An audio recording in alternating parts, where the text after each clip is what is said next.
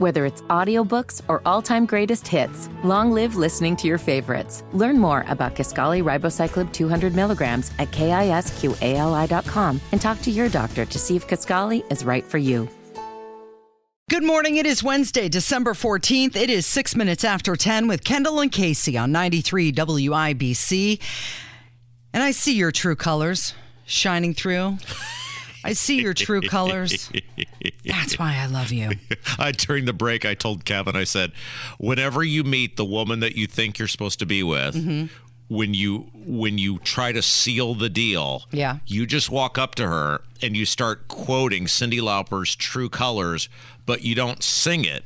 You just say it as though those thoughts have come directly off the top of your head. Well, the song starts out with "You with the sad eyes. Don't be discouraged."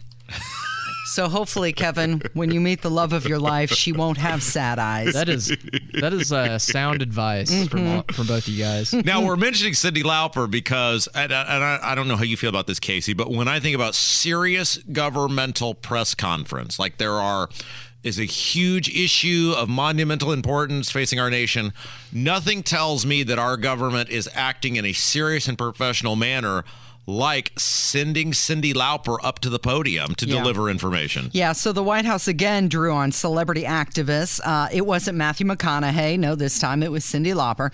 She performed and spoke also briefly to reporters after Joe Biden signed into law the Respect for Marriage Act. So let's remind everybody of what has happened here, because this is the most government thing ever. So the government, first of all, has no business in marriage whatsoever, whether you want to have a heterosexual marriage, a homosexual marriage, a transsexual marriage, whatever. The government has no right to tell you who you can have any contract with. You don't need permission. You don't need a Respect for Marriage Act. You don't need a Defense of Marriage Act. That is a contract between you and another person and whatever religious institution that chooses to honor that. I have an opinion on marriage, but it doesn't matter because my personal opinion is different from whether the state should be involved in something or not. And if a church chooses to honor something that I don't agree with, I don't have to interact and would not interact with that church.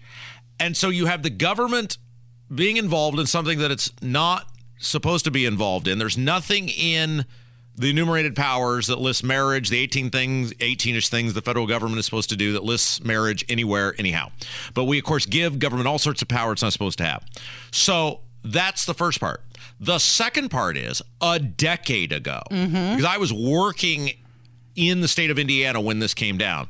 It's been almost a decade that the Supreme Court said you may marry whoever you want to marry. And since then, there has, not that I'm aware of, maybe somebody can point it to me, no serious, hardcore, legitimate challenge to that from any sort of legitimate governmental institution, right? It wasn't like, because Mike Pence was governor when that came down. It was not like Mike Pence got an army of people and went to the Supreme Court building in Washington, D.C. His answer was, I don't agree with this, but it is the law. Let's go. If Mike Pence goes along with it, then anybody's going along with it. So you have something the government has no business in, and you have something that is not a problem, right? Nobody is saying, no government institution, no government body, no city, no state, no nothing, that we're trying to overturn gay marriage.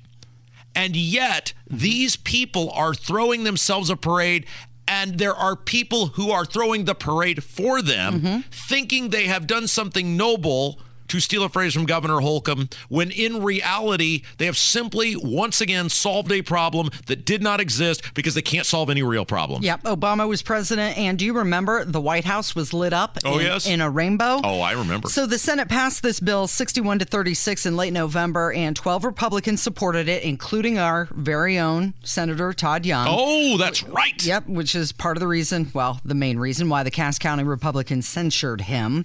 But to your point, so we've got things going on in the world. China is making this trade deal with Saudi Arabia over oil. You've got tensions rising between China and Taiwan. You've got Putin again threatening the use of nuclear bombs. We have the highest inflation we've had in 40 years. But let's throw a party to pass a bill, which wasn't necessary, because we already had one a decade ago. Okay, so we're going to play this. And so then they send Cyndi Lauper up there, who I believe I think she's gay, right? She's not bisexual. I think she's I would gay. assume so. If I'm misquoting that, I'm terribly sorry, because True Colors and Time After Time are two of the 30 greatest songs ever written. So I'm very sorry if indeed I'm making that mistake. But she's one of the two, I believe. But they send her up there. Mm-hmm. And I tweeted this last night. This people cheerleading government solving non-existent problems and cheerleading that government is involved in something they don't have the power to be involved in is a total indictment of the public education system and how little we teach kids. And I would love to know, after we play this, does this woman really believe the garbage she's spewing, or is this just another opportunity to go, look at me and celebrate that I'm different than you? Hi, I just want to tell you I came here because I wanted to say thank you to President Biden, Speaker Pelosi, Vice President Harris, and all the advocates and his team for once, our families, mine and a lot of my friends and people sometimes your neighbors, we can rest easy tonight because our families are validated and because now we're allowed to love who we love.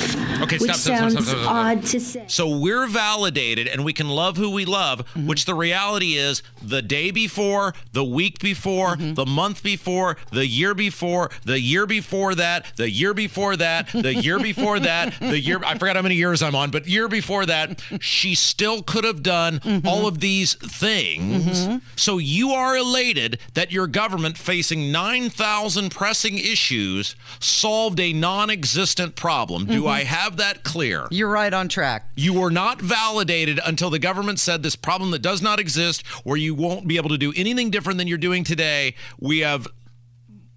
That's what validates you? Well, don't you recall her beating the drum on this? I mean, don't you remember her in front of throngs of people, crowds, and just going at this day after day after day until this was passed?